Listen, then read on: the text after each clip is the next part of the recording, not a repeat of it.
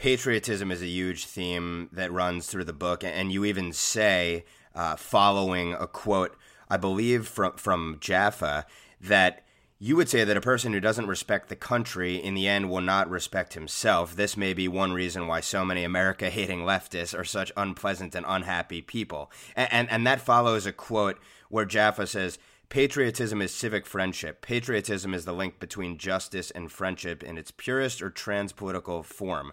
And it goes on, those who see each other as utterly alien cannot be fellow citizens. Define patriotism for these men.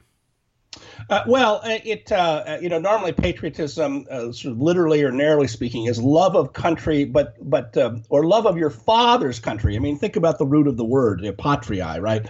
And so you're attached to your country in the ordinary sense because it's the land of your fathers, or mothers and fathers, if we want to be gender equal these days.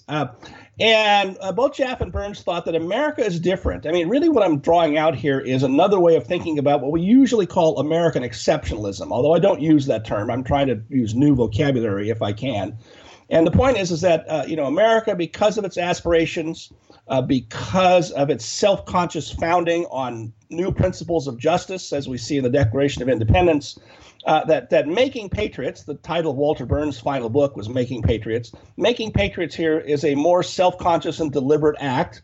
And of course, we do a miserable job of that these days. We either neglect it when, in fact, our universities aren't actively teaching the opposite, that America is an unjust country. It's been nothing but oppression from A to Z, right? That's the oppression narrative you get in so much of the humanities these days in colleges. And, that narrative is wrong.